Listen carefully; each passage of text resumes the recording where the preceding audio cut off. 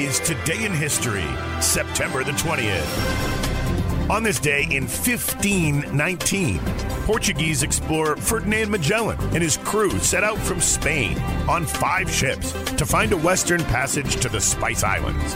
Magellan, of course, was killed en route, but one of his ships eventually circled the world.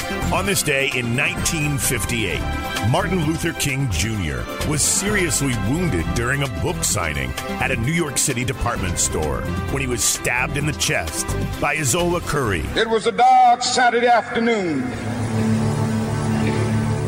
That blade had gone through, and the x-rays revealed that the tip of the blade was on the edge of my aorta, the main artery.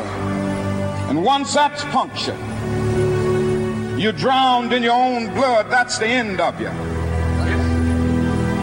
It came out in the New York Times the next morning that if I had merely sneezed, I would have died. Curry was later found mentally incompetent, and she died at a Queens, New York nursing home at the age of 98 in 2015.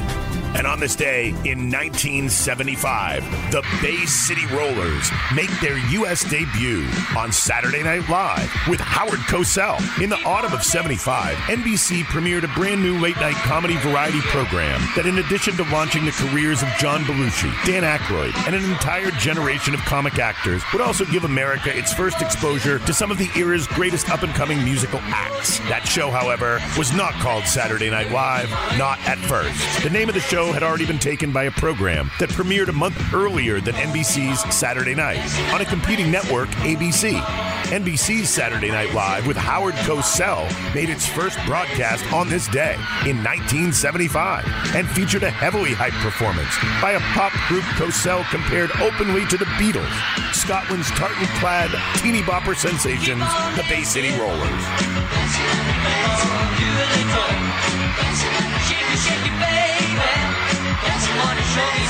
And on this day in 1973, Billie Jean King triumphs in the Battle of the Sexes. Oh, that first service has been a disaster for him all night. In a highly publicized Battle of the Sexes tennis match, top women's player Billie Jean King, 29 years old, beats Bobby Riggs, 55 years old, a former number 1 ranked men's player.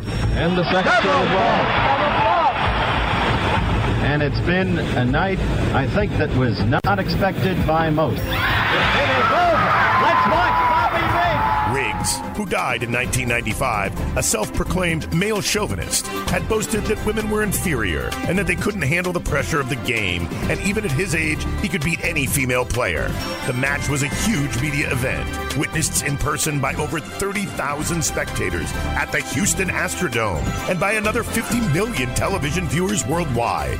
King made a Cleopatra-style entrance on a gold litter carried by men dressed as ancient slaves, while Riggs arrived in a rickshaw pulled by female models. Legendary sportscaster Howard Cosell called the match, in which King beat Riggs 6-4, 6-3, 6-3. I had said before the match that I was going to win it, that there'd be no contest, and I was wrong. She said that they were going to scrape me off the floor of the Astrodome. They didn't quite have to do that, but almost. But I would like to get into a real serious frame of mind and maybe go through a little tougher practice routine than I had at this one. And I would love to play her again. King's achievement not only helped legitimize women's professional tennis and female athletes, but it was seen as a victory for women's rights in general.